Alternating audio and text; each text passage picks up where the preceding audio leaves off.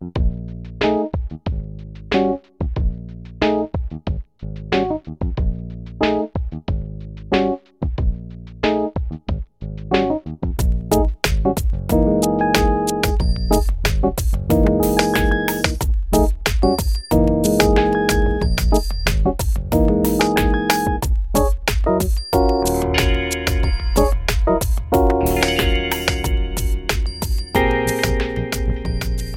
to the Crash Chords Podcast. I, of course, am Matt. I'm John. And I'm Steve. We're going to jump into this week's album fairly quick. I just have a few announcements. Haven't done any bumps in a while.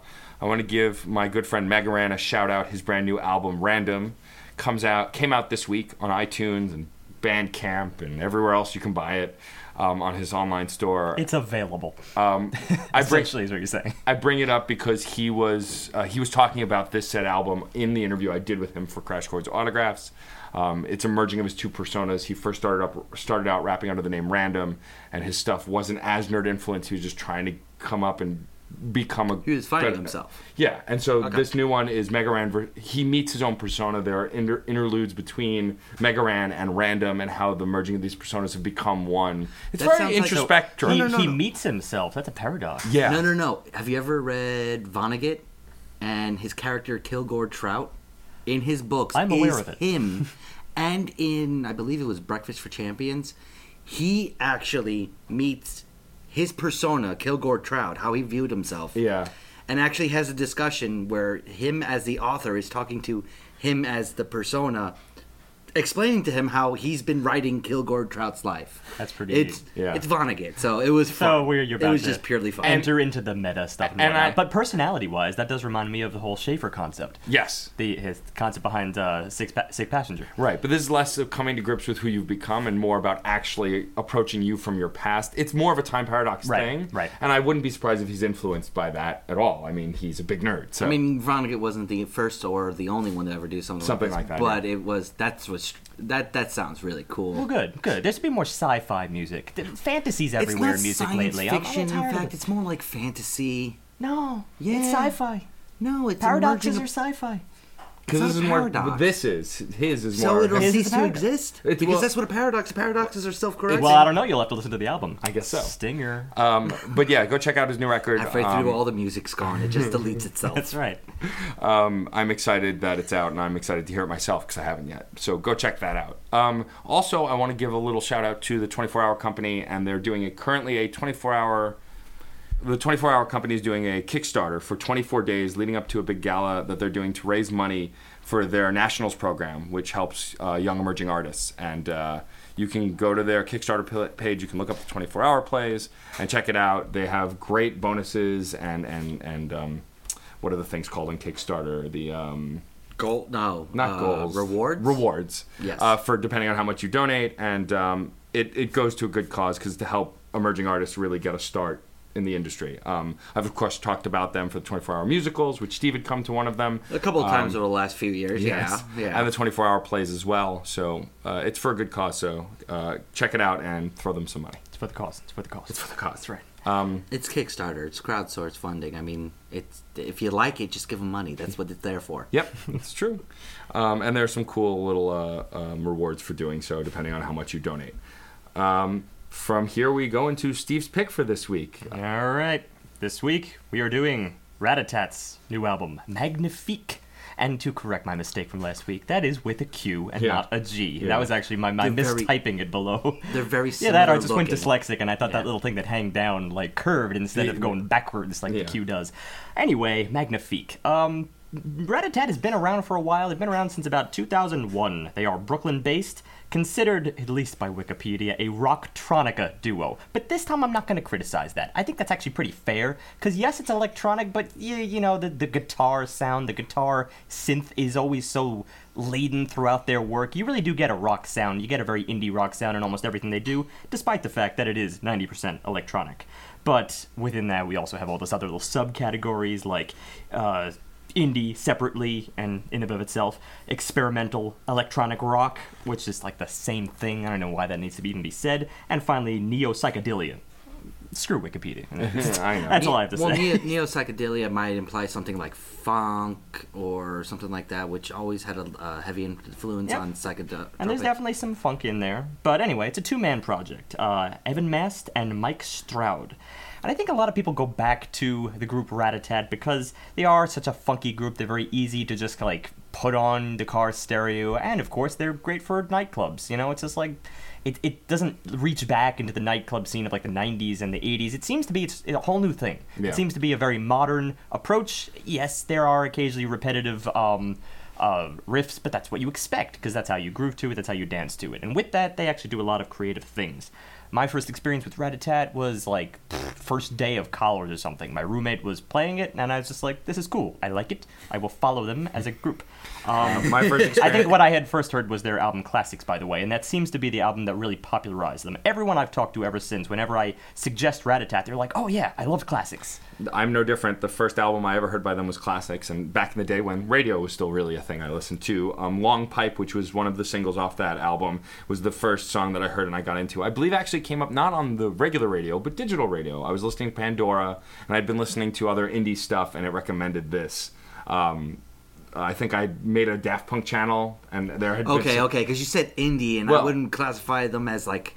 that close to indie. No, but Daft definitely and see there the was that relationship. crossover. And also, suggest yeah, that. indisputably, like people who were Daft Punk followers back in the 90s will be Rat-a-Tat people in the 2000s. Yeah, So- I mean, there was a lot of similarities instrumentally. I mean, because Daft Punk also experimented with a lot of rock and roll stuff as well as club stuff. Yep. So, yeah, let's dive into it. Magnifique, track 1, very appropriately called Intro. This is the first time in a while, actually, on an album that we've reviewed, we get just a straight-up intro track that only serves the purpose of being an intro. It starts with this sound that sounds like someone tuning a radio, which we'll see a lot throughout this record. Very harsh, though. I mean, it Yeah. can be a little grating within the first few seconds, and then finally, once it settles into it, it decides on a thing, and that thing is this straightforward piano classical ditty. In fact, it sounds like something little baby Mozart would be playing to, his courtroom, just for a few bars there, with the exception of the sound in the background, this oscillation that accompanies it, which still makes it sound very Rat-a-Tat, and even to some extent a little bit Queen. It's like the kind of oscillations that they would use with the whammy bar and a lot of albums they did. It reminded me of Brian May's guitar style. Yeah. And with those bends in the guitar, it's weird because the guitar gets elongated pretty dramatically as the song goes along. The chords themselves, the way the piece shapes up, even though the track itself is very short, it's only about a minute long, it evolved very rapidly guitar-wise, but because of the pacing of the guitar, because of the actual chords of the guitar, having such almost 2 or 3 seconds for some of them, it does not feel so short. Well, it only seems to be the piano with the guitar, like, accompanying it. It's like the real dominant sound here is the piano. The guitar seems to maybe be doubling it, or it's just the oscillation that goes with the synth tacked on with the piano. So, it's an oddball thing, but then again, I don't really associate the word oddball with Rat-a-Tat, because to say so would just be Rat-a-Tat. Right. It's like... Well, and also I feel like because of that radio tuner thing, that's kind of their free pass to go, hey, here's the thing we found. Like, they're kind of showing it as if someone was streaming through the radio. Yeah, and actually, when you consider that Classics and some of the other stuff they did was pretty tight, and normally with the tightness and with the repetition, you don't get the same chance to experiment. And it seems like they're using this album as an opportunity to do this within the intros, and obviously the intro and the outro to the album, and also the intros and outros of the tracks themselves, where we return to the same thing that we started with, that like radio tuning noise. And then finally, we're into track 2, Cream on Chrome, which is the first full-length track of the record. And it starts with this kind of funky groove that I equated to a Sunset Strip kind of vibe, like walking down the Sunset Strip and checking stuff out. It's very steady. Moment by moment, it doesn't really deviate too far from where it is. It really does become a very riff-oriented song right away. Well, again, to say so would be to describe Rat-a-Tat. It's well, steady, not but everybody can. yeah. We have to, of course. But yeah, it is pretty straightforward. I do really like the little faux hi-hat that they included, like the ends of phrases here. It's a nice drum riff, very basic, but the bass itself is actually, I think, one of the most dynamic instruments here. Later on, it seems to even be doubled by maybe another bass, another track there. And it's pretty interesting. we attack on some other things like the guitar. I don't find that to be really a melody at this point. It's just color. It's just its own riff. Yeah. So, you know, this is building what Rat-a-Tat does. They tack on one riff on top of another riff, color on top of color, and then finally they will yield the melody. And it's mostly the draws on the guitar that seems to yield that melody. The way it starts elongating as those pieces get tightened up to full-fledged, just more strum-oriented, the piece sort of develops its melody sectionally, or in spurts and starts. Well, I think there was a more defined moment here when I think you'd say you probably would just get section 1, and I think that's after maybe like 24 measures of this, around like 48, 50 seconds, then all of a sudden this like buzzing electric guitar steps in, and that's just the sound that I think most people even associate with Rat-a-Tat on their earlier work. It's what defined them, I think. The kind of electronic that just said, all right, we are our own thing. Yes, we are below, you know, if you liked electronic, you will probably like us, but we are individuals. And it was pretty interesting from here. I just kind of grooved along to it. I like what they did in little sectional asides. For instance, there were moments when there's like the percussion just steps in with these little watery pops in the background. Really enjoyed that. I also like the various crescendos here that just, like, you know, take you a little bit closer to the melody. It's great stuff. Well, what I like about this track also is from the very get-go, and this is something that I'm familiar with Rat-a-Tat, is that you get a very strong sense of character from the song. It feels like there's stuff going on, there's stuff to glean, and even you said this later, more so in the album, but the instruments kind of also give almost a vocal vibe, like they're trying to give a narrative story. Yeah. The back and forth between the A and the B section that gets broken up when it goes into that melody solo concrete part where it's not really a solo because the guitar is not soloing here, and it's even not being comped in a solo. It really just fully defines the melody, but the melody isn't quite matching up to the previous A and B section. It's curious because it does not feel divorced. This is something, it feels like it's just a hybrid of the two previous sections, and it's very masterfully done in this song. Well, there was a transition, at least in between it. You talking about the section that kind of closes out the track? Yeah, with that section. Yeah, it was so kind of a break, and then all of a sudden, it is almost a new thing. I would probably describe it as something completely separate, but at the same time, it feels like you've been building to it. And I think it has to do with the transition that was in the middle here. This is sort of a bass solo. Everything just strips away, and it's down to just this pure bass. The guitar re-enters, albeit gradually, and then out of this, the guitar and the bass together tend to get gradually brighter, as if like it's kind of lifting off or something. And you pull out the clutter, pull out the muddiness. It's a really, really cool effect, and then you get that ksh, and then we're into this jam that concludes the entire track, and it lasts for quite a while, but I was absolutely loving this. The guitar melody, it feels so exotic in its mid, stepping up to the ninth. I really, really adored this. This to me actually was a whole new side of Rat-a-Tat that I hadn't even seen on classics in the early days. And that's why I like to refer to it as the hybridization of that first A and B section back and forth we were getting in the very beginning of the song. It's familiar, like you said, but it is a separate piece. It's the child of the two put together. There's sort of allusions to one and the other, but neither are concrete enough. It's still its own individual section. In a way, yes, and in a way, no. I feel like by the time you arrive at it, there is a chance that you might forget the earlier sections of the piece. But I don't think that's detrimental, because they essentially overtook you with this closing section. And I love the way they went about it as well. I mean, there's a harmonization in here where the secondary guitar steps in, and they're both operating in fourths, but only in various intervals. They do that for a few measures, and then one instrument pulls away, leaving just the solo, and then you get another like pause where it's just this static, and then it dives right back in just for like the final encore of this song, of the same song. What I also like is, like, even though you're talking about how this is still a little bit different for Rat-a-Tat, aesthetically it's what I expect from them as far as this great kind of cruising, grooving kind of music, which they've done on previous albums. Even though the sound and the intricacies are a little different, feel a little more evolved, the aesthetics of the overall track is definitely something familiar to what I expect from Rat-a-Tat.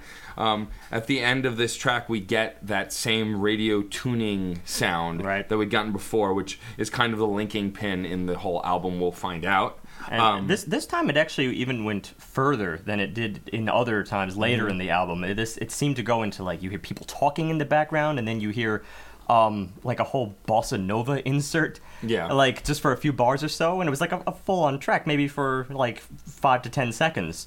But it's very, very bright, very tinny, as if it's like playing through a transistor radio. Yeah. Very strange. I And think then all of a sudden it phases out again. It feels like an excuse to insert other things that they want to play with without actually committing to it full force. You definitely get the idea that this entire album is like a still shot of the radio panel in your car. And Yeah. there's some hand at play just tuning to what he likes, and the things that he likes are the songs they give you. Well, think of Cream on Chrome.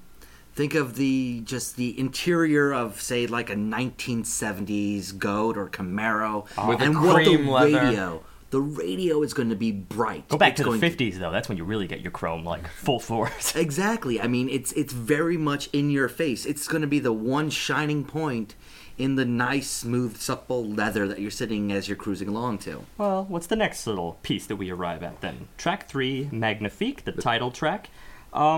This was a lot more relaxing. It's not as much of a jam. Instead, this is very slow, very beautiful, very sweeping. You get that sort of synthetic orchestra sound in the background, and then to follow that, electric guitar. Follow that, little piano just tapping away. Kind of sounded like this like 1950s doo-wop thing, with just the very steady, just like upper register piano chords. The guitar was sort of contrasting it.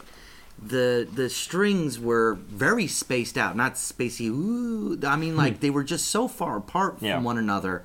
It was a weird kind of effect. And when the drums come in, that also is replicating the doo-wop. So it's almost like you're having two different sides of the song sort of competing with one another, because as the song goes along, it doesn't seem to really go anywhere. Here we're just getting pieces of flair. The re-renditions of the A's and B sections that are going on are just adding in little changes, but they're not really, in my opinion, building anything at this point. It's not building much, but there is a distinct melody, which is why it's about time I say we're pulling a little bit of a Freudian slip here by calling all of these tracks songs. Because, of course, there are no lyrics. But the way in which the guitar plays, you'd almost think there were. And the way they're structured by verse and chorus, they're so song-like. You know, it's almost not inappropriate to say so. Well, with Rat-a-Tat, their band that I often forget is instrumental, because their songs just sound, a lot of them sound like such great indie tracks that sound like they could easily have lyrics over them. This track, however, I agree with John a bit, though, even though I like the structure and the place it went. By the halfway mark, it did feel a little repetitive, only because the previous track introduced new stuff, made movements, made strides. This one kind of was comfortable in staying steady in the place it was. It depends on how you see comfortable. Like, I found this very romantic initially, very blissful. I think it kind of lived up to the name, Magnifique, for sure. It rang of something just very pure. But then again, it's not as if Rat-a-Tat as a whole had ever been, confrontational. You know, it's not giving you this intensive narrative where there's strife at play. It always seemed to be pretty relaxing. But this even takes that one step further. It felt like it was living in the 1950s doo-wop, albeit heavily electronicized.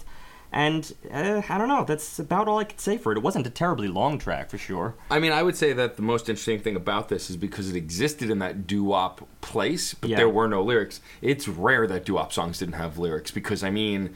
Yeah. Even if it was onomatopoeia or just saying nonsense, like to give it kind of a hum and a flow, where this didn't have any of that, which I think is what kept me interested, is this kind of, you kept anticipating lyrics that never came. The one thing that it did have was somewhere toward the middle, when it did depart to the second section before returning to the first at the end. It seemed like the whole track was in a ternary form, but in the middle it seemed to get a little bit sadder, just like this little twang where the guitars took on, in their lyrical way, they took on this emotion that just seemed a little bit more depressing, maybe not quite as blissful. But I seem to recall us having this discussion not too long ago that, there always seems to be some little thing in the back of even happy songs or blissful songs. How could you really be that blissful? There needs to be something wrong. It's just, it's too perfect. It doesn't work.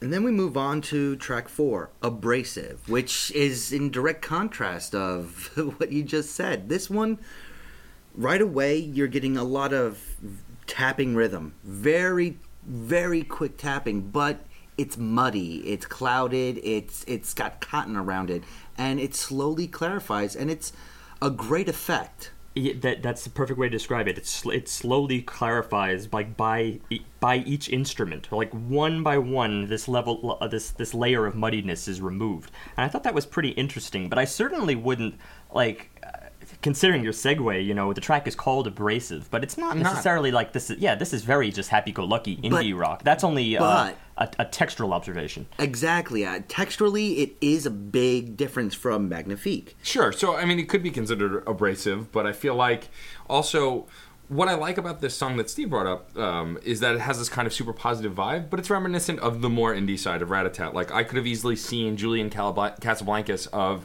The Strokes singing over this track easily. Like, it really felt the Strokes kind of upbeat vibe in their songs that were often horribly depressing, though they sounded upbeat. And it does go through a build. Even after the clarity comes through, a lot of instrumentation does come on top of this. It gets big-ish.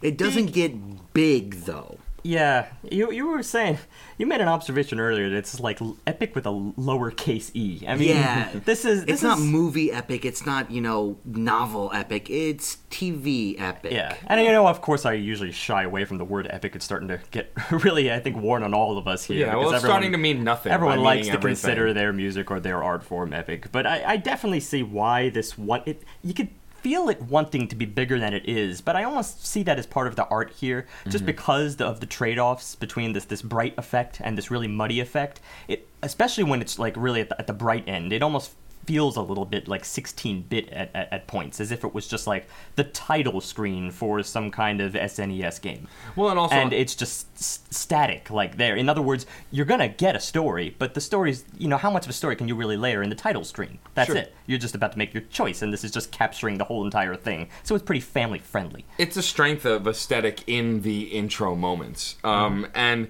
that super positive narrative though does come through based on what you were saying earlier. It still feels like certain instruments are almost giving a lyrical narrative, even though they're not actually quite. Also, what it had going for it is it was quirkier than the previous tracks. The accents that it had kind of gave it this character that was unique to previous songs on the record so far. Certainly, I also like the interplay between the guitars here. It seemed like they were, they were working off each other rather than just the melody figuration. There seemed to be a trade-off melody. Especially was present when the guitar would do. It would just start doing work during little breaks in between the reinvention of the muddiness. Yeah. And that was some of the more interesting parts of the song. But the light, sugary aspect of the song itself wasn't quite enough to keep me entrenched in the song. It kept just swaying from muddy to bright and then muddy to bright. I would say it's more even than track 2, Cream on Chrome. It definitely, this one did kind of stay in the same place longer, I felt. It is even. The one little bit of character that I did find was the interplay between those guitars. They're the ones which, as we said in the previous track, but maybe more in a bigger way here, they feel so lyrical. That you feel like there are two characters at play, and those are the two guitars. Beyond that, it's really just like these subtle changes that the track throws you, even through to part 2 and then back to part 1 at the end.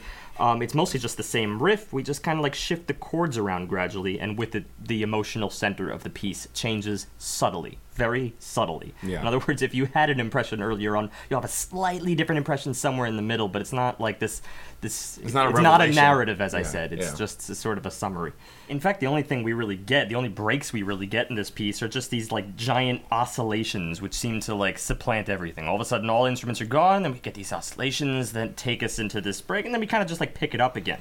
There is a breakdown, though, of sorts that kind of just revisits the muddiness from earlier, which is why I hesitate even to really call it a breakdown. But we do get the bass solo. We get all the things you'd expect to get.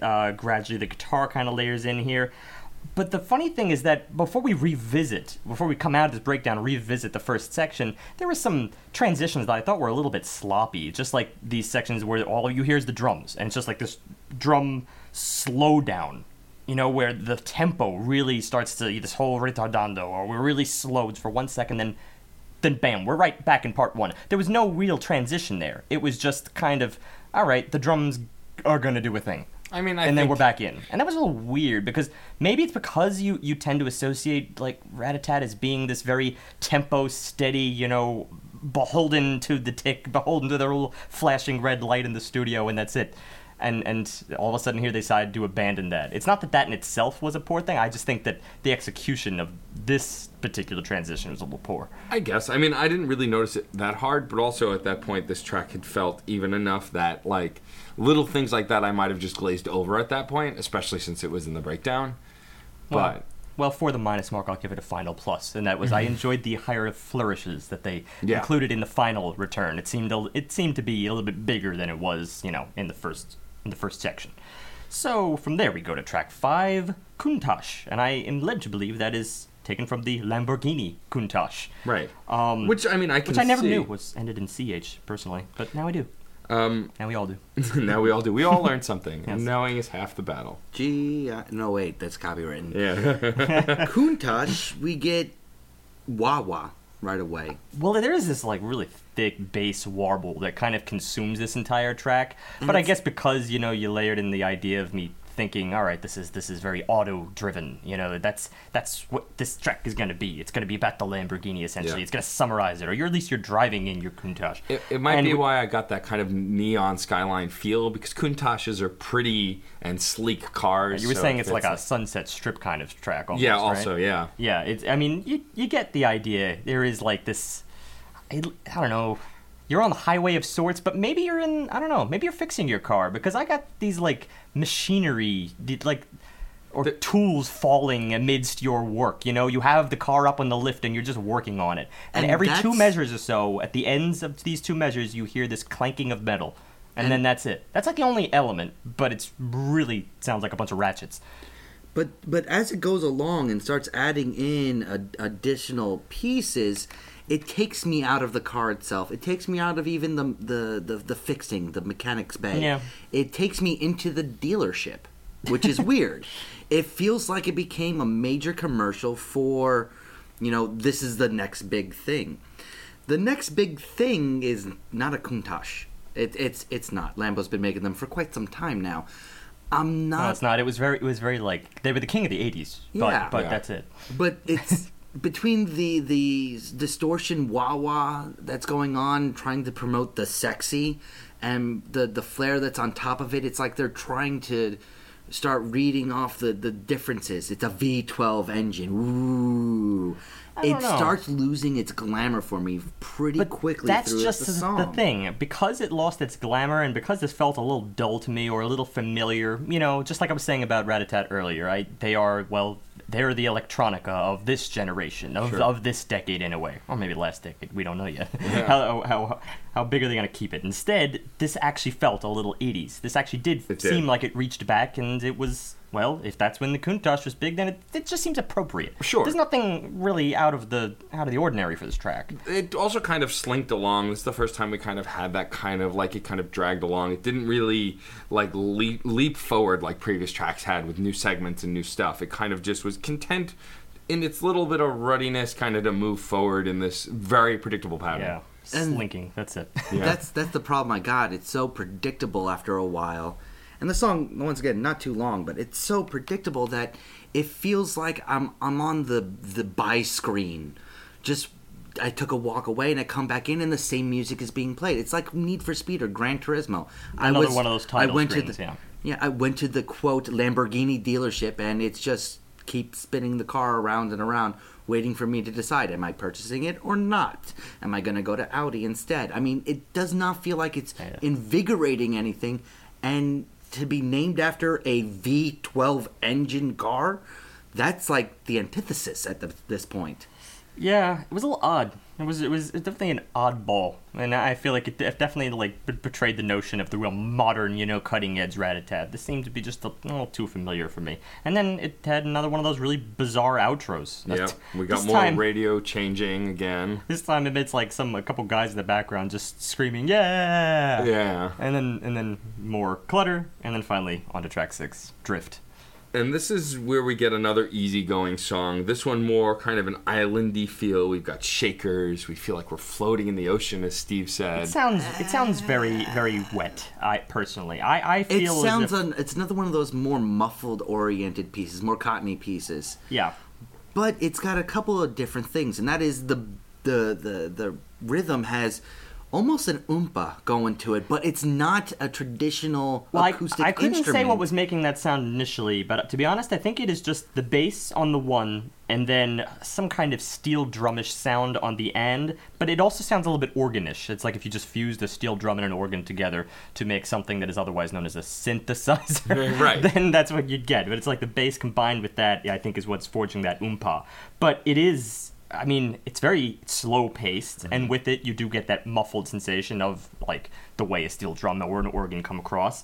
But the cool thing here is the melody, and it's the most dynamic melody I think we've yet had in this album. It's just a guitar melody that kind of ramps up what I had said 2 tracks ago. It's incredibly lyrical, and it's not that I really care here whether there's, like, words, present or not, but it seems to have this real knack for bringing out the human-like qualities here. If you're meant to feel relaxed during this piece, then the bends in these guitar melodies, they seem to almost ring true to like a big stupid grin on your face, as opposed to what we traditionally associate bends as, which are more like tears. Instead, you don't get tears here, it's just another pure bliss track like Magnifique. Those subtle distortions that they're throwing in the guitar, the subtle changes, work great because it stays throughout with little hiccups here and there as the rest of the instruments sort of creep in and show their faces over time. It's not going full force with any other line as the melody gets more complicated. It's just being little deviant. It's just, oh, here's another little thing. Enjoy it. I like the way it's personifying the name. Everything just sort of shows up and drifts into the song as you go along. It's very slow paced, and that's why, because they take their time with this, they let you really absorb every single sound they throw at you. So guitars will just like hold in the air, and then they're overtaken by another guitar that maybe is, a little bit off to the left, a little bit down the center, and then it steps in to complete the melody. But, really taking its time to do so. It's so far from call and response. It's just this elongated, matched unit. It's very strange. What I like aesthetically on this track is that it feels the most natural of a lot of tracks. Before this, we had a lot of tech and synth and very electronic influence, whereas here, they're all but seems to be not really much any electronic at all. Feels like it's just the band playing on a beach shore or on a cruise ship or something. It's very... You say island, I still say country. My point is that it does feel very natural. It doesn't feel electronic. Well, everything as it gets introduced feels very organically introduced. Yeah. That's the big thing. There's no reveal of any of these instruments. They just show up. As Steve said, they just trade off the phrases of the melody. They naturally will step up. It's if you're going to speak voices, and voices is still something that we do have to talk about with these guitars, it's as if one singer is taking over for another, but still completing the lyrics, still completing the verses and choruses. And in a very human-like way. I mean, one of the reasons why I think this stands out maybe more than some of the other tracks in that really heavily lyrical fashion, it's an odd approach for Rat-a-tat, because it's not what I had traditionally associated them as. I tend to see Rat-a-tat more for their grooves, not as much for their melodies. They're certainly not for human-like melodies. They're meant to sound kind of electronic, and you groove as you would expect to groove along with a machine or a beatbox. But here it's just so human-like, so dynamic. I don't know. It seems to be a new side of them, maybe a new direction they're going in. Each voice has more independence than they had previously had on other albums. At the end of this track, we also get that radio tuning sound again. It's seeming to be more frequent. I feel like at this point it's becoming a bit of a gimmick, an intentional gimmick, obviously, but we get it. These are tracks on the radio. Yeah.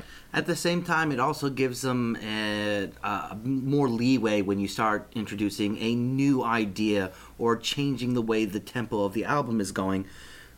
When we go into the next track, Prick of Brightness. But you say leeway. Pricks of Brightness. Pricks of Brightness. You say leeway. Multiple I pricks. Say excuse. I feel like I don't know that I give them more right leeway away. with it. He said potato. Next track. You say potato. Pricks of Brightness.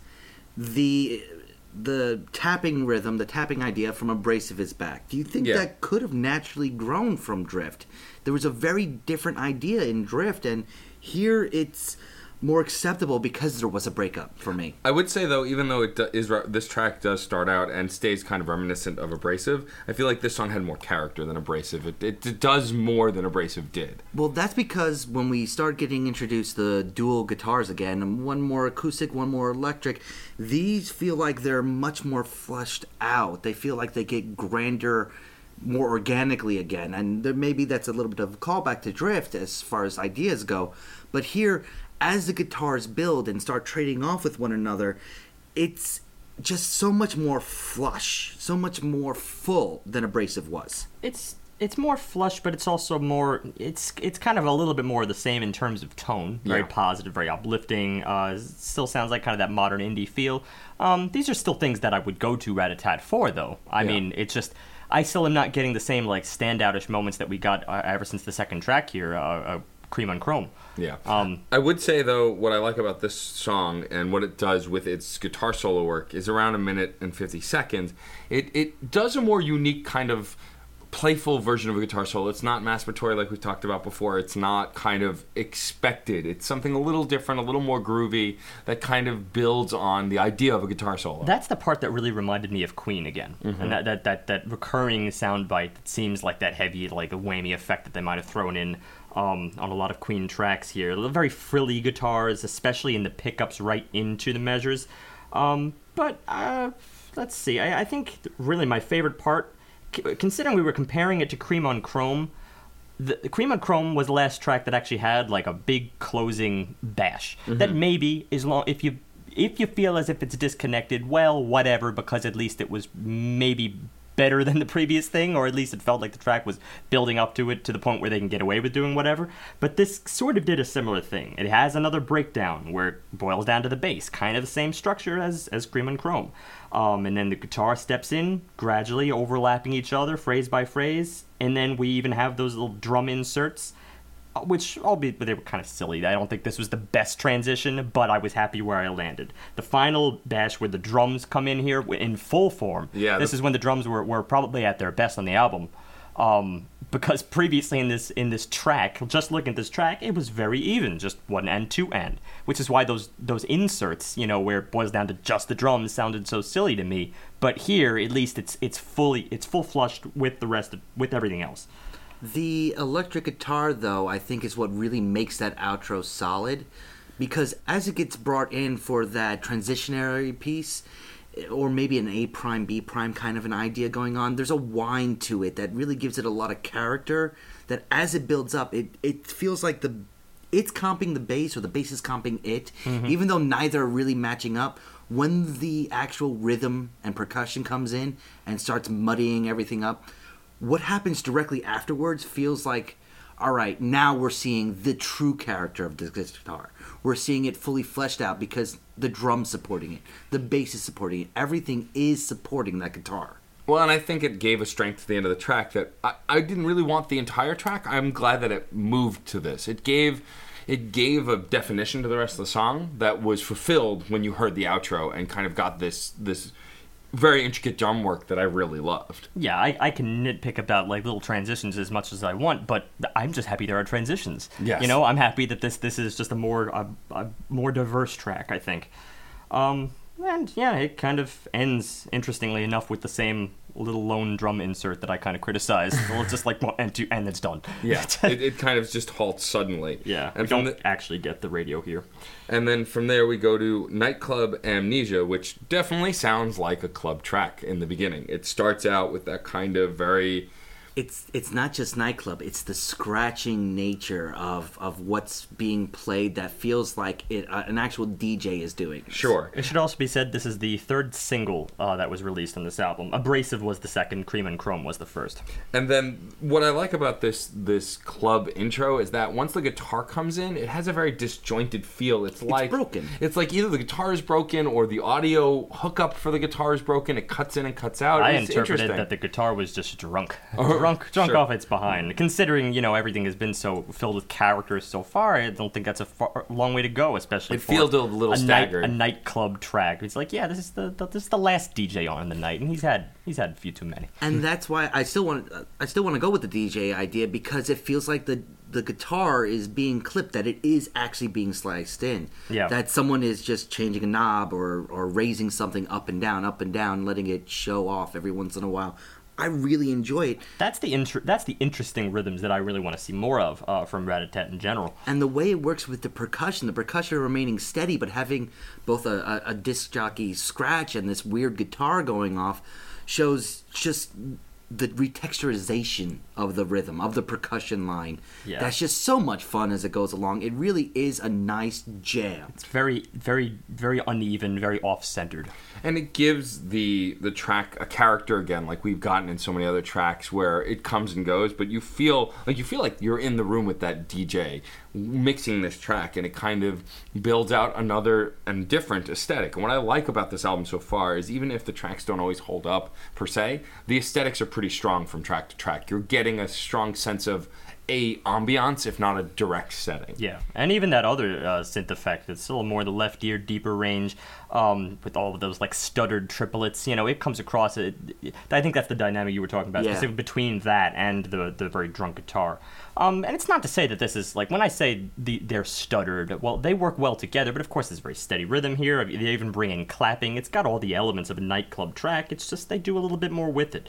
It's actually a very funky track. I always kind of associated Rat-a-tat with a little bit of a funk edge. This time they're just a little bit more on the nose with it. So I got to give this track some credit for, I think, winning me over after a few track lull. It just seemed like a more substantial product. We even get another great transition here where it goes into this like grand piano section with these very sparse chords. It sounds very sweeping again. And then finally back into the bass solo. And this was probably one of the better bass solos in the album, I have to say. That interlude also kind of it went from feeling like a dank kind of club feel to this kind of almost hopeful sweep, like you said, sweeping before, kind of feel that added air to this song that wasn't really there. You felt a little claustrophobic earlier in the song, and this kind of brings some breath into it. And as this bass riff really gets fleshed out and completed, you get an alternating high, lighter guitar work and heavy, lower guitar work that's sort of competing, but at the same time, even the heavy is brightening up what's going on, playing off of the bass itself. That these new lines and the touches that they're putting on these new lines really does a lot to open up everything, to really clear the smoke from the room. But this is where I'm going to criticize this track. For as much as I love it, here it comes. Having a 6-minute track, the second half of it, you kind of lose what the first was doing. A lot of the scratching and the distortion is gone, and you start struggling to remember that scratching, to remember that distortion. It became still the through line of the rhythm, a solid piece, but at the same time, it could have, in my opinion, worked as two separate tracks. That's definitely a higher order critique, and I give you credit for it in terms of thinking in the broad here. That said, this track was just a little bit more enjoyable to me than a lot of the other tracks on this album, and even a lot of the other tracks with the same form. Now, I can't say it beats Cream and Chrome. We still haven't beaten that. That's right. That set a very high bar for this. But this is really album. close. I love where it took me. I do enjoy where it took me, but I don't feel like it could have done it in separate pieces as well as one piece. But it's I do that emphasize argument I would make. I do emphasize that it's one of the best of its type, and by that I mean the superstructure of the track. Cream and Chrome pretty much set the precedent for this type of product, where you have your A section, you have your B section, you go into a transition, and then really like a final closing jam that may seem a little bit disconnected, and it was perhaps done best there. I don't think it was done terribly well in Pricks of Brightness. I think it was done better here. Probably a close second for me, I think, a Nightclub Amnesia. The outro was just, it even reminded me of a couple of other artists who were like really big in the alt-rock scene, but also dabbled in electronica, and that was Stephen Malkmus. You probably know him from Pavement. Yeah. Of course. Or Steve Malkmus and the Jicks. I mean, he did a lot of this stuff, and it seemed to be an influence almost, because after all, he was doing that stuff in the 90s, and it rung back to that lightheartedness. Yeah, I would agree. And we go from that full, just finale type piece to Cold Fingers. Track 9. And this one starts more muddied, more static than we'd gotten before. I almost felt like it was swampy, but it still had a baseline groove that kind of carried the intro through that I really liked. It also felt very similar to the previous piece in a way, as if we had we They haven't felt really moved very connected. far. Yeah, The guitar did that, but the guitar still had its own funk flair that was going on there. I agree with that. Keeping its identity as a separate piece. This mute, the way they built up I guess, pieces of flair, the lines of flair, and the reintegration of it was awesome. But what I did notice as the track went along, that there was just solid picking here that I don't think I really expected up until now, and variation of these guitars that was its most identifiable features. Well, the guitar work was very interesting here. I really liked how it was a bit different from what we had gotten before. It did feel like it was full of a little more flair, though more classic guitar solo. And that's where I would bring up the picking. To me, it's all chords. that. It's all chords. I mean, to pick apart the picking, it almost seems a little bit silly, but considering that everything is just so refined and so regular with Rat-a-Tat. But in terms of the style here, in terms of just the overall feel that I get from this piece, it seems to be referencing certain things and maybe certain guitar styles that you might associate with things back farther into classic rock, let's say. There's something in the chords here, in the leading chord, right in the middle of phrases that I absolutely adored. I love the way they return right back to the phrase, because there's a phrase A and then a phrase B, and sort of in the middle of these phrases, there's always just this one little chord change, the little leading chord that brings us right back in, and I love the little tension that is introduced here. It was a very sexy move for the piece. It's not even the same chord. It's different. There's different ideas as they go along. There's variants on that. Well, it can fool you because they itself. don't because of the phrase A and phrase B. They don't always do it at the end of phrase B. I think they do it at the end of phrase A. Again, that's you'd have to really be following this thing to pick up on that. But it's a noted something I had to note. There is one other thing. This is a 2-minute track, and I have to compliment it on its length. It was Not that concise, that it was just concise. I felt like a different artist might have made this a 3-minute, 4-minute song, and that might have hurt it in the overall. Being short, not just being concise, but moving rapidly and having the funk really set the pacing of the track itself, the speed of itself, made it very, very enjoyable, because it was kind of sugary, it was kind of sweet, it was kind of like a nice burst of taste in your mouth as you're going along, but it wasn't overpowering for its length. Yeah, and then the last thing I'll say about it is this is something that actually felt like it could have been off of classics. Not to make the direct comparison, but of course I have that album, agree. In my head very clearly, and this, so what? I llove classics. Right, so, exactly. And it's, ergo, love the track. It's not foreign for us to compare current albums by an artist to previous albums by an artist. Next, we go to Supreme, track 10, which is another slower track. It's in the vein of Magnifique. And I like this because the floating groove that this kind of track portrays is almost heavenly, or like in the clouds, and kind it's of slower uplifting. too, much slower. We even have a few false starts here in the very beginning. These giant string sweeps, that you get 1, you get 2, you get 3, and then it's now we're in the groove, and it's just so slow. Again, so blissful, reminiscent of Magnifique or Drift, or of the whole the 50s stuff. Very airy, full of reverb, and all that wonderful stuff.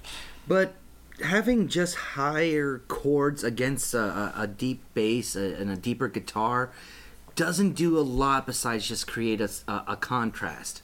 This contrast doesn't evolve anyway too dramatically. It stays in dreamland for the duration of the song, and this dreamland just is a little bit too calming for me. I think it's maybe only because we feel like we got it before, in Drift especially, or it seems to be like a fusion of Drift and Magnifique, and this seems to be expanding on that idea, but it doesn't expand too far.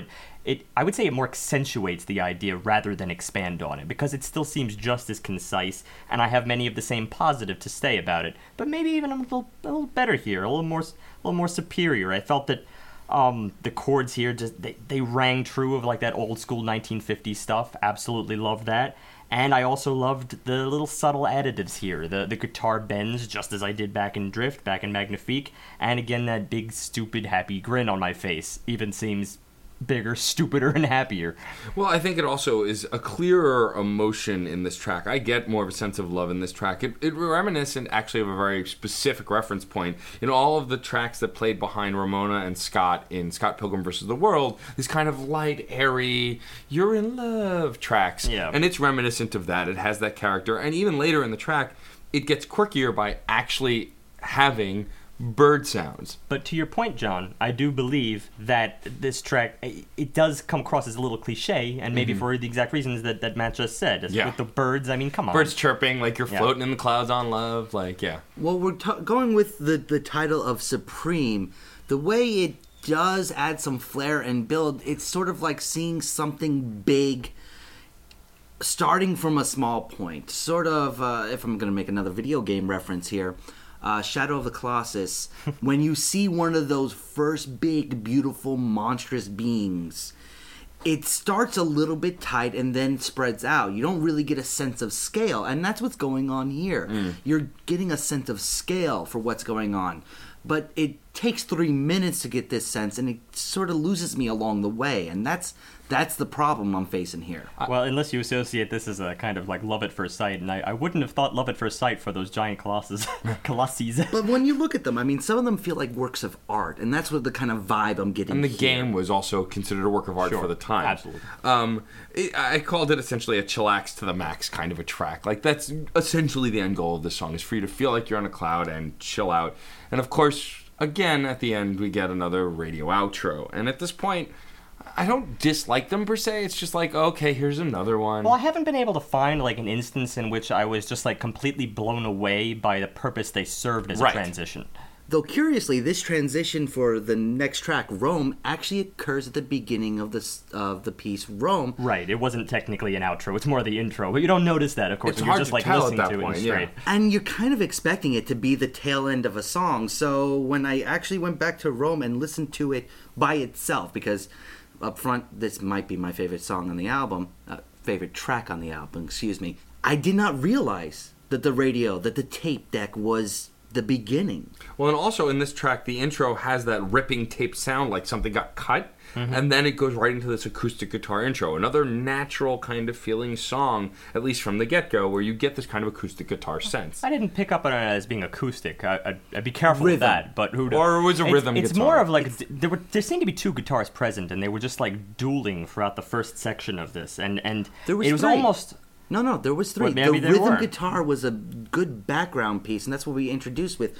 But when the first talking electric and then the second talking electric start actually having the conversation, Yeah, at that point it was you can't almost focus on anything but the two of them. It was almost like a fugue, like an old-fashioned, just Baroque fugue that Bach would write. It sounds as if there were just like two simultaneous melodies, and that's the idea behind the fugue. Because of course you don't really take your focus off of one. The art is in about doing both of them simultaneously. It's not the same call and response that you'd have in other cases. There's not this secondary instrument that takes backseat for various intervals. Instead, they're just both simultaneously important. Although the only thing I'm not entirely sure of is that it could be a round. They're both, I noticed, an octave apart. One a little bit higher register, one a little bit lower, and then it may very well be the same melody just offset in a round to sound as if they are kind of like independent. They're still independent. In either case, I would say it's almost like two chipmunks going at it with one another. You definitely hear the two different voices going on, and this is actually a compliment. Stay with me. I'm with you. But it just feels so natural having the two different noises playing off one another, that when the beat actually comes in, when the rhythm actually comes in and really starts to build, I'm thoroughly in love with this track. Mm-hmm. It then just keeps going. It keeps evolving, and that's the best part of this. Well, what I like when it evolves is it kind of almost is this fusion of the techie sounds we've been getting before with the lighter sounds of the title track and some of the other slower songs. It kind of melds them together. And Right. Even the way the two pieces just combine, merge to like find the unison, that was a very graceful transition in itself. Finally going into this whole synth section, and then finally into something a little bit more guitar-driven, but very clean, almost. You compared it to like picture a guitar solo in Weezer or something like that. It had that kind of very Weezer-esque kind of clean sound. when it finally unifies and goes into that fall off into the very heavy rhythm then plus bass section.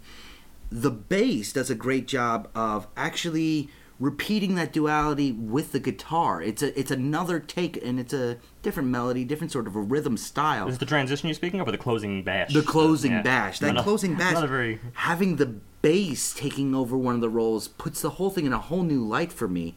That's why I'm in love with this, because while we're getting a very A and B sort of sectional nature to this piece, it seems to have the most unifying idea since we got Cream on Chrome. Yeah, and sure, it's got like that anthemic quality that you'd expect in the final bash, and again, using the same format that we've gotten several times now, I'd say this is definitely the upper echelon of this particular format. Sure. I don't know whether it's over Cream of Chrome yet, though. That may be a personal preference, but I like it. So, let's go to track 12, Prime Time.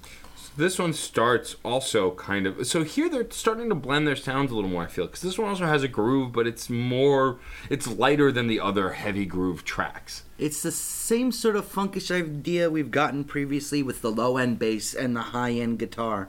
The piano adds some texture, but in the long run, even though it's only a 2-minute track, it's another one of those short guys, it feels a little stagnant. I'm really critiquing. It does seem to draw for a long time. Yeah, I didn't really pick up on much of a personality here, except a little bit of the rehash. The bass sounds very islandy. Probably my favorite part about this track, though, was the bass. And then the guitars step in here, trading off, as they've done. I'm not really getting too much character within this. It's definitely well done, but... There's nothing at all new about this idea. It did feel more hollow than previous tracks in the sense that there wasn't that strong character or sense of soul that we'd gotten from the instruments, even the instruments sounding like a voice. But it's almost like they're poking fun at the hollowness. And it's not a fade out necessarily, right. But there is a moment here where they do that thing where they like turn off the gain or something and they make it sound really, really bright, which almost gives the effect of it just like lifting off. Yeah. You get that, I have to go back to my home planet now. And it's just like, it's gradually fading away almost into like a crappier speaker, like a transistor radio. That's the way it sounded at the tail end.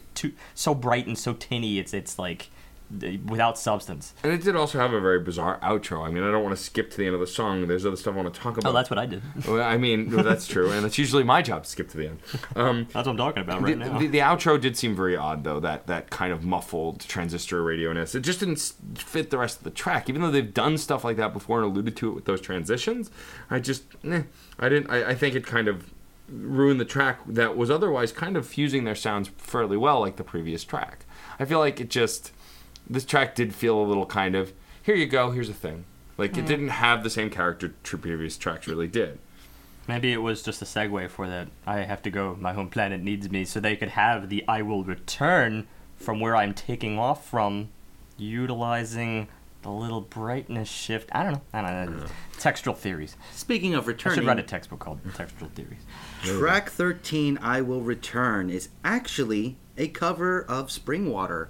1971 song, I Will Return. Bingo. The thing about this song, though, as it starts, is something we kind of guffawed about recently, is that this also feels very conclusionary. It feels like a wrap-up, and it's one of those kind of songs, so it makes sense to use it for the second to last song before our proper outro song, and I don't know, it felt a little predictable. It's got that I'm wandering on kind of feel. At least I didn't really feel off the mark when I was listening to this track for the first time, not knowing that it was a cover. And Right. I was like, I'm picking up on a lot of classic rock references. Almost Right. seems a little Floydian at times. But, Right. Well, it's Springwater. Now we know.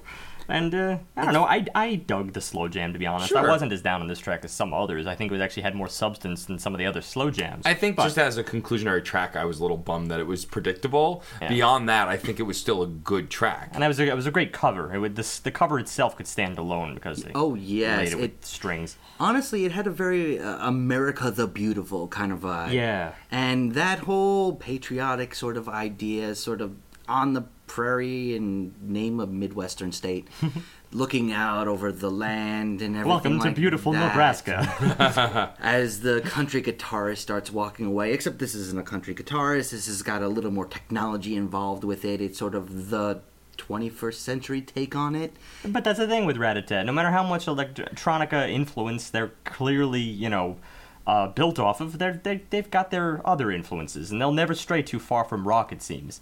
Which is why I actually found Rocktronica fairly appropriate. I think it's Stupid actually names, a nice all things fusion. considered, yeah. Yeah, fusion genre names go. It's not the worst I think we've ever heard, Yeah. truthfully. And this is probably one of the better examples of it here, and what they're all about.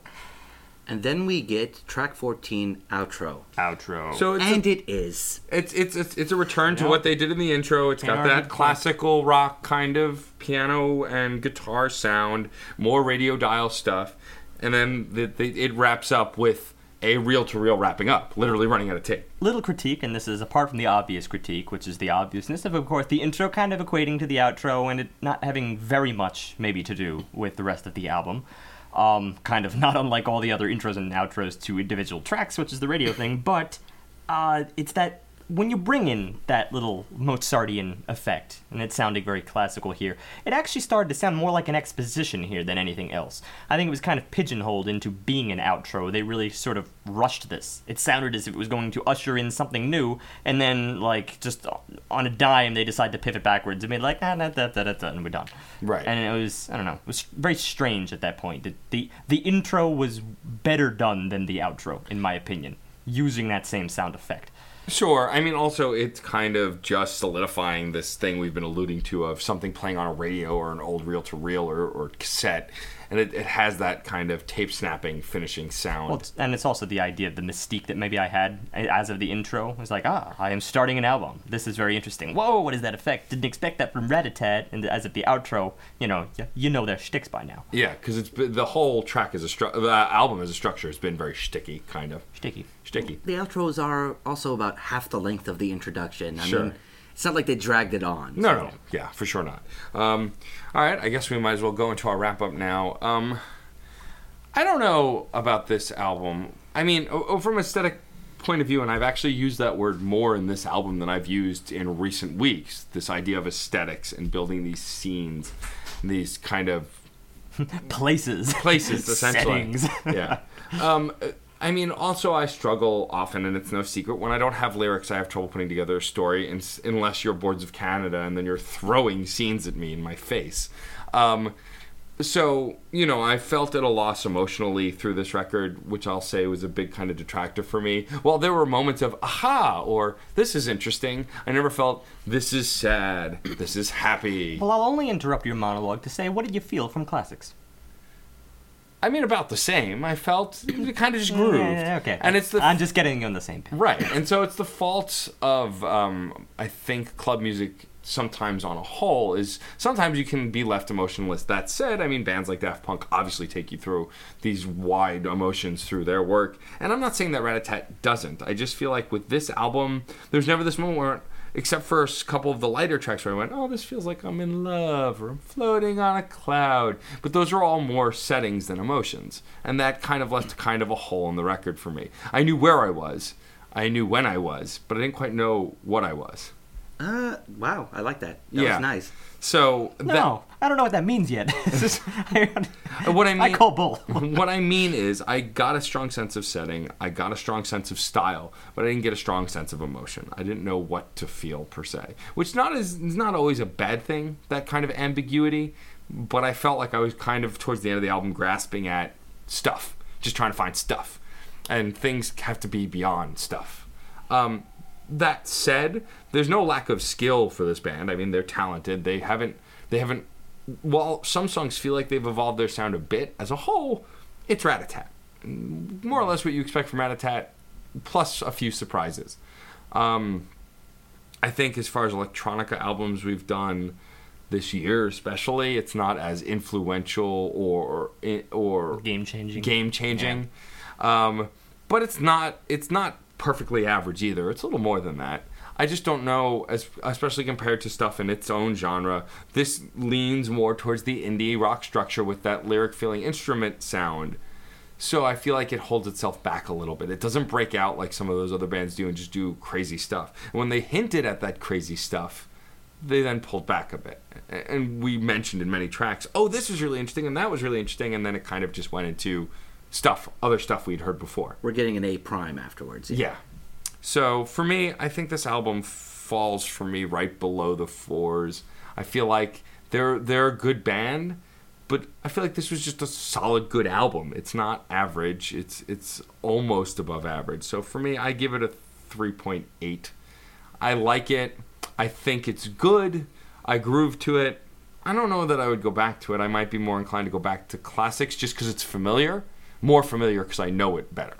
Which means, let's see, was that a 2006 album? Okay, no, so 9 years down the road, maybe you'll be at the same familiarity with Magnifique. I want to hone in on the what and the ambiguity, because I think that probably sums up this album and to some extent this style of music in a lot of ways. I don't think there's supposed to be an emotional connection to a lot of this. I don't think there is supposed to be ambiguity on the other side, though. I think this does a great job of being scenes, of being locations, of being the where and the when, and that is one of its best parts. Having such a concrete idea and sort of backbone to a location means that when I was listening to this in the car, it was perfect for driving. But it wasn't perfect for, going fast all the time. It wasn't perfect for cruising all the time. Sometimes little parts felt like being stuck at red lights. But besides that, I mean, it filled the role of being radio music for me. And that's one of the best compliments I can get, because vegging out to this and really going to a blank place with your mind is kind of like how I drive. Not that I'm, ignoring the road or anything like that, but being on the road and just having mile after mile after mile of the same thing going down a turnpike or something like that, it's sort of numbing. This here puts it in a great light for me.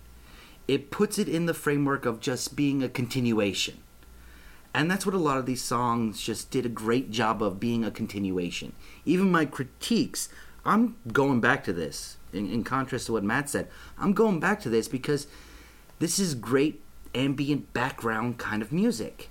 It doesn't infringe upon what's going on. But that said, I mean, it's just not infringing. That's the contrast. Can you rate something so very high because it's not driven to an emotion or to a feeling or to a purpose? It's just trying to support you? Well, in this case, I think you want to be infringed upon. Sometimes you do, and that's what keeps it outside of the +4 range. One day someone will infringe upon you. There you go. So, I'm going to be rating it higher than Matt. This is a solid 4 through and through. It does a great job of creating Verona, if we're talking about setting. It's a great job of our setting of Verona, going back to classic Shakespeare. It is the place, but there's just none of the, actual characters involved, and that's what's keeping it from being, upper echelon right here. All right. When you're looking at Rat-a-Tat, I think no one can argue that this band has an identity. I think that's kind of what made them stand out from the batch. And it's a strange identity that they have. This kind of, very steady, very even, relaxed approach to music. There's, the fact that I said early on here, there's not a lot of confrontation. And, yeah, maybe that amounts to not being infringed upon. If you're not being confronted, you're not being infringed upon. Well, all right, this isn't Square Pusher. It's something very, very different. Okay. In a way that kind of is what makes them unique. People can just float along with Rat-a-Tat and yet kind of also groove along at the same time. And that's weird because we see grooving as this thing where we always have to be moving. Not necessarily. You could enjoy it in a car, and it actually does make great background music. This is probably one of those instances, and this is not an insult to them, where I could say, Rat-a-Tat, I would just love to have them on in the background during, a lot of things. Certainly during an intensive listen, though, when you're really just focused on your headphones, I see the flaws, and I kind of saw it from even back in Classic. I knew, all right, this is great stuff, but I picked and chose around that album. I loved Lex, I loved Gettysburg, I loved certain tracks, and then others, I just kind of floated along with, and floating is not bad.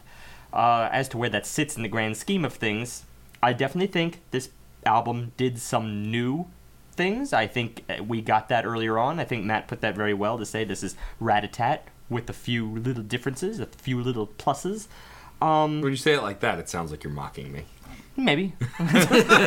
Fair point, continue. Not what I'm doing. All right. and probably with all the mockery to be had, I'm going to end up agreeing with you. I think this is just a solid 3.8. I can't get quite as close to the 4, maybe, just because I know that, yeah, it's not rattling my brain up every few seconds. Maybe that's not what people go to music for, though, but I like to have not the same structure all the time. I would like them to really shuffle up their format and maybe really think about how these sections are married together. And the theme, as it were, the radio thing, is just a little bit too loose for me. It's not tight enough to really push it to the 4. 3.8 for my album of the week. All right. From here, I think we can talk a little bit about something Steve hinted on earlier about how this album, one of its possible greatest flaws, feeling this kind of club kind of place this band exists in this kind of dance club kind of environment can possibly hurt a record because it can be repetitive. Well, because it's expected of dance music. Sure, and we had this discussion actually way back in episode 89, as I recall, Pharrell Williams' album, Girl, which we initially noted, well, clearly this is going to be meant more for the club setting. And we even, I mean, not that every single piece of music he's done is toward that, but that album especially was. We actually had to have a whole discussion following it on dance music specifically. This is more just for a club, though, because I believe when you're dancing to something, it requires it to be a little bit more regular. But no one said Rat-a-tat, for instance, had to be dance music. Club, sure, or something meant for the party scene, then you kind of get to stretch it a little bit because you're not necessarily expecting people to dance, but you want to at least maybe give them the option. How far could you really go with that, though, and breaching the wall over into the critics' territory? Because critics, let's face it, really want the more complex things. They want things that stretch you out of your rhythm comfort zone. But if you do that, then all of a sudden you lose the dance demographic. Simply put, is it possible? Well, one of the biggest problems when you're in that sort of a framework of making music is that you have to straddle the line between catchy and uplifting and blood pumping and ambient. It's that sort of an era. You have to be able to both be background music and forefront music. That's just a hard area to be in. And then maybe even linking that to the broader question, the question that we're perhaps constantly following on this podcast is the how digestible your piece of music is. And, like, people at least need to follow it, and they at least need to buy it. They at least need to consider it music, you know? But then again, you also want to be at the cutting edge of that scene. And it's really difficult to do that without kind of falling off the precipice. Now, never in my life would I have thought I would rate a Squarepusher album better than a Rat-a-tat album. But when you're looking at it through the critical lens, you start to enter into these questions. And it's just like, well, maybe I am looking really more for the next big thing. Still, comfort music, can it be rated on the same scale? Well, some of the other things that we talked about today, which I believe Matt brought up multiple times, was feeling like there could be lyrics on top of this. And that's another thing. Because of the lack of focus on any sort of concrete message, it's hard to get critical in the same sort of light. When there's nothing to be sung about, when there's no words, when there's no actual storytelling content, having this straddling line of ambient versus active music, you can't rate it that way, because if it's supposed to be taken in some cases as the music someone's listening to when they're chatting up their friends or a potential, girlfriend, boyfriend, dating kind of a situation, or talking to a bartender, you don't want something that's intruding upon their conversation, their story. Absolutely. And when you want something that can actually take a step back, well, it's supposed to be unchallenging. Going back to last week's discussion, it's not supposed to challenge what people are thinking at any given time. Well, and that means, well, it's in many ways not pushing music forward. Well, also, though, this goes back to the word I've said way too much this episode already, ambiance. This idea of it's creating this scene, and beyond the scene that they're creating within the album, it is creating this club feel, this idea of background music that you can talk through, but still kind of enhances the situation you're in. I mean, I know for a fact, when I listened to Rat-a-tat in the earlier years, it was often in the background somewhere. I was at a friend's place, or I was doing some work on my computer, and it was playing in the background, and that's when I noticed it the most. So it kind of enhanced that listen due to the type of music it was. It's also the fact that as an album production, every line, every chord is chosen beforehand and played, and you make a solid piece. But in many club situations, the truly inventive and inspiring DJs, the ones that really get my blood pumping when I'm listening to this sort of music, are on the fly remixing and introducing new elements and playing off of what may have been a steady backbeat in in these tracks. Like, what gets thrown into and on top of what's going on here can truly be the lyrics, the addition, the conversation that this music would promote. Well, that's why you got to go back to the question. I mean, just call a spade here. You can't have your cake and eat it too. I know just threw like 3 expressions out there that sound meaningless, is like outside of the context, but think about it. To have your cake and eat it too says, oh, I want to be challenged. I want the music to do something extremely radical, right? But then on the side, I want it to fit the mood, and I want everyone around me to like it at the same time, and I want to be able to groove to. You're probably not going to be able to have that. Yeah. But this goes back to something I'm frequently complimenting within the pop music that we've done, and that's to say, if you have a framework, and that is the framework you have, the job of a composer, and sometimes the challenge of a composer, is to work within that framework and stretch the capabilities of that framework. Right. And that, I believe, the Rat-a-tat does pretty well. But I do believe it is possible to push it forward. For instance, I've said this a lot with like a lot of funk music I've listened to. Granted, of course, it's really great on the dance floor scene, but it can be extremely intricate. And you can find yourself commenting on little things, the various groupings of rhythms here and there, despite the fact that you have the big ticker, the constant tempo that's not going to change, and it's not going to throw off people's footing while they're dancing. But within that, you could have any number of other things. The strange thing about Rat-a-tat, just to bring it back to them, not to put them in the spotlight, but they are the feature today, is that, of course, they kind of made this style off of being somewhat reserved and being in the background. And then they take their time, and their groupings just tend to be a little bit sparser. They're not as intricate, perhaps, as some other artists, out there. Like Squarepusher, let's face it, he doesn't really expect his music to be danced to. No. I would highly doubt that. But certain other artists we've listened to, I think maybe even Flying Lotus, it's possible, believe it or not. And that's saying something. Actually, one of my favorite albums is the live album Alive by Daft Punk, which was a remix album. It was based on a live show they did. It's an actual recording from cover to cover of a live concert they did. And it was everything I'm kind of looking for in this discussion. It is a danceable album as a whole. It is challenging because not only are we getting some of the best Daft Punk, which is, in my opinion, some of the best electronica ever. On top of that, we're also getting the challenge of seeing the new renditions of these different pieces, right, as they're putting 2 songs that, had the same time signature, but that was like the only thing in common with them at that point. Mm-hmm. It was just a masterpiece for me. But keep in mind, at this point, it's compilation in the fact that it's the greatest hits of a lot of their stuff, and they're playing with it and changing it. But ultimately, it's not new recordings. It's not a new album. It's still an album, but they're playing with it and changing it so it's different from the original recordings. And right now, with Rat-a-tat, we're talking about the original recordings. Now, could they do a remix live album with this album and do some interesting and intricate stuff with it? Absolutely. And I'd actually be interested to hear that.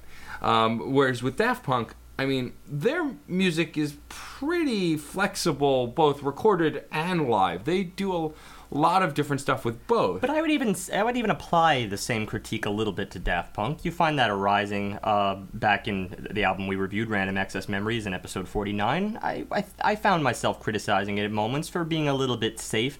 Actually, probably some of my favorite tracks were the ones that featured Pharrell Williams, so that says something about that artist. But that's just because he's got the falsetto, and that adds another layer that I feel like really livens up the dance floor.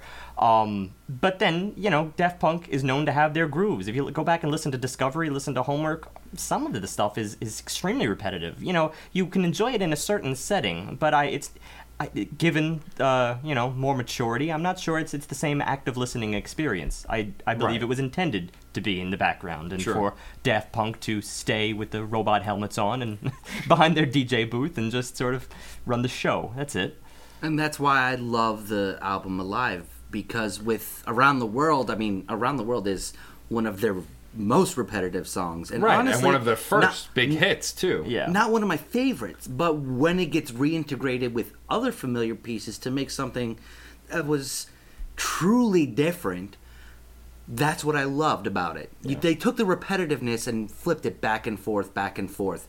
That's sort of like what Rat-a-tat did here. They had A's and B's, and it's almost set up to be remixed in a lot of ways. But that makes me a little more sympathetic to it, because then you consider, you take Around the World, and do you think this album can compete with that, or that can compete with this? Frankly, I think this album's a lot better than that. Yeah, the earlier Daft Punk stuff also was way more repetitive than the current stuff. I mean, the album we reviewed that you just mentioned, they dabbled with whole genres that were unrelated to stuff they had done before. But my point is, all that means is that one of the same things that governed our ratings is that, well, familiarity is what really brought us close to classics, you True. know? Even the fact that they called that album Classics. Maybe they were intentionally they were expecting this. That 9 years later, people would just be like, that album was a classic. Yeah, sure. Yeah. Their fifth studio Well, release is harkening back to their suspicious second. title, okay? So, the point is, familiarity is key. Familiarity is everything when it comes to dance music or nightclub scene stuff. Then Around the World could have been the crappiest song ever, but given the, decade plus now, or more than that, really, probably closer to late 90s, right? Yeah, I think so. Yeah. Close to 2 decades. Yeah, Close to because 2 decades. Because the early aughts for them was when what was the song they did the animated music video to? They didn't do it for Harder, Better, Faster, No, Stronger. it was that same album though, but now I'm blanking on the track. One More Time. Yeah. which Oh, was their yeah. big mainstream pop hit.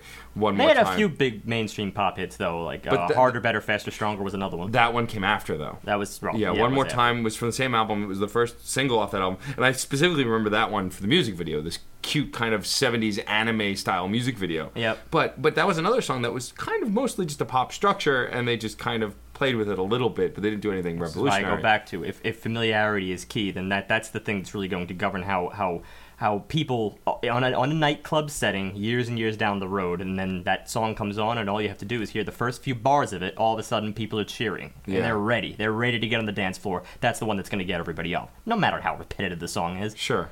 But going back to the original question, how do you rate that? Since it's supposed to be so instantly recognizable and so instantly heart-pounding, getting you moving and everything like that, you just can't keep it in the same sort of, social structure or rating structure as something like Boards of Canada, How is it? Tomorrow's Harvest. Point is that's the one thing that every critic in the world is horrible at. Yeah. No critic can predict what will become popular. Yeah, maybe we're no better. Maybe they can say absolutely. Maybe they can say, like, given years of experience and years of listening to music, whatever the hell that means. Harump, exactly. And all they can say is, well, maybe this is a little bit superior. This has more to it. Yes, it has more substance. Will the world care? No. The world just that'll just go completely over their heads. Yeah. And they're going to latch on to whatever they're going to latch on to, despite whether you said this doesn't contribute anything to society, and all of a sudden that is the hit that's playing for the next decade, the anthem for the decade, and the critic has to eat his foot. Right. I mean, you got to think when critics looked at Hey Ya by Outkast. Oh my God. They probably looked at that song and went, well, this is nothing new. Who cares? But meanwhile, it was one of the biggest songs for years. That thing was everywhere. Yeah. And it's just, but it's this idea that a song like that and like this stuff we're talking about that can be very repetitive or predictable. Sometimes it's almost impossible to predict the popularity of that stuff. But even in our own case, we loved Tomorrow's Harvest, or at least two of us really loved it, and Matt was good friends with it. It's not going to be Daft Punk popular. It's also not going to be danceable. I mean, I challenge you to dance to any song in Tomorrow's Harvest. But that's because... Just to hear that on a nightclub setting, that would be the most depressing buzzkill. Like, yeah, let's all just reach back to the good old days when it was the 1970s and like a Cold War was just like a second away. Okay, Scale the Summit. 2 turns of a key away. That one actually had some brighter moments in it that really did get me mentally stimulated, but physically I wouldn't be grooving to, I wouldn't be dancing to. That's not in the 1970s nuclear war depressing. That was just a really solid conceptual idea, but you couldn't dance to it. even though they're technically still electronica like this. I can definitely groove to it, but in a very different way. True, it is a little bit more dour, and that all that says is that the nightclub really steers away from dour, because why are people there? Right, you want to either meet people, drink, or both, and you're not going to do that if you're dour. And laugh and be merry. Yeah, merriment is kind of the focus, and that's why I think sometimes also with repetitiveness in these kind of songs, it's to kind of enhance merriment, because if you're listening to something that kind of comes around again, and you're enjoying it, when it comes around again, you're going to enjoy it. Yeah, it's just going to be... It's the idea keep hitting you. Even just like the giant ball slap in the face, harder, better, faster, stronger, everything positive out there, just wrapped up into one song. How clever for Daft Punk. But it just means that forgetting the music itself, what genre it's in, its intent in many cases has to change the metric for how you rate it. And that's something that even we do to some extent. We're always looking for specific things, so we will make concessions when we're rating pieces. But that's why I feel like this album in particular is a 4 for me, because it's missing some of the criteria I usually go for the high 4s to near 5 albums, but it's also doing its job so very, very well. It's being that ambient enhancing music. Yeah, it makes me inclined to pull up on the rating a little bit, but I think I stick at 3.8 only because each track kind of lacked identity, and I think that's the other little thing surrounding nightclub music is we don't really focus on the album, regardless of how we treat each individual track, but we don't think of nightclub music as being album music, because really then all you're doing is just scanning through the album to try to find that next big hit. Yeah. That next big thing that's just going to take over. And then the album is just a means to an end, really. It's not meant to be an arc. It's not meant to be a cohesive piece. And then that really becomes the bigger question. Not rating tracks, but rating the album. That's the hardest thing for a critic with nightclub music. Right. Well, and also in those nightclub scenes, it's kind of a mishmash and a mix, because you're looking to create this kind of mix for that. And then you just further subdivide when you start talking about trance versus true old school club versus dubstep, and now they're doing different things for different scenes and blah blah blah blah blah. It gets really complicated. I'm not a fan. I am a huge fan. Sometimes it's hard. So did we reach any conclusions this week? I don't really think so. I think yes, my conclusion that the intent should also help define the metric of the rating system for the piece. I think that's the conclusion. I don't think it should. I think it can. Exactly. Intent should probably be more in the mix. Yes. I agree with that. Yeah. So there you go. The more you know. know. John had a summation. That really doesn't ever happen ever. I use the word metric. I mean, and not as in unit of measurement in the physical sense, but a unit of measurement in a broader sense. I stopped talking. Your intelligence goes down as you talk more. You hit a high, coast, walk. Exactly. Before we get into our pick for next week, which is a little unique and exciting, Steve, do you have a spam for us? I do have a spam for you. Would you like to hear it? I would love to hear it. Theatricals at invalidated.drunka. Rel equals, quotes, no follow, close quotes, close brackets, and, well, then there's the other HTML, which just says close the link and then close the bold, because apparently the whole thing was in bold, but I can't tell that. All I can do is read the HTML.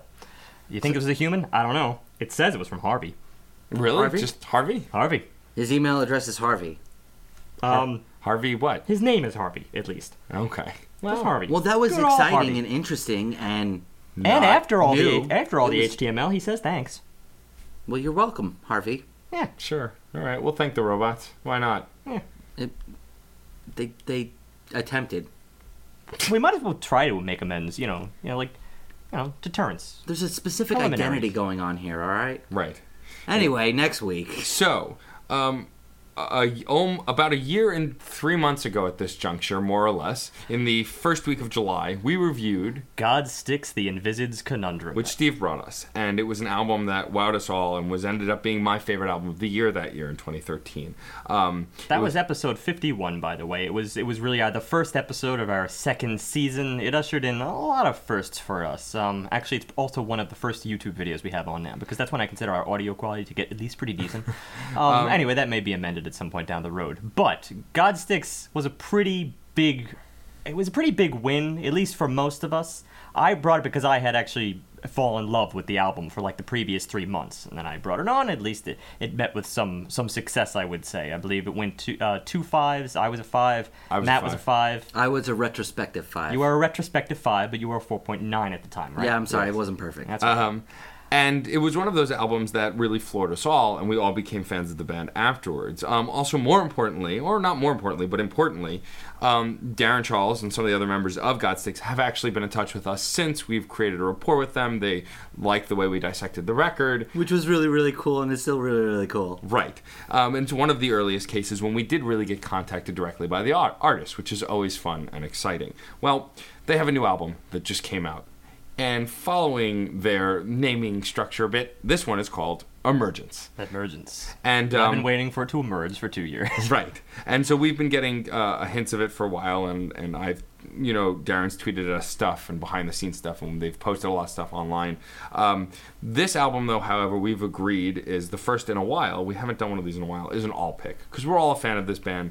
Any of us would have picked it. And also, it's our highest rated album as an average ever to date. So for that reason, it needs to be kind of an all pick because, well, it's setting the bar. It is setting the bar, and this is the first time I think in the history of the show that we're taking a band's sophomore record, first record rather, and we're doing their sophomore record. We're doing their second. Excuse me, that was their sophomore record. This is actually their third. They had a first album that I did not mention at the time, but it was called Spiral Vendetta. Oh, got it. Okay, so this is their third album.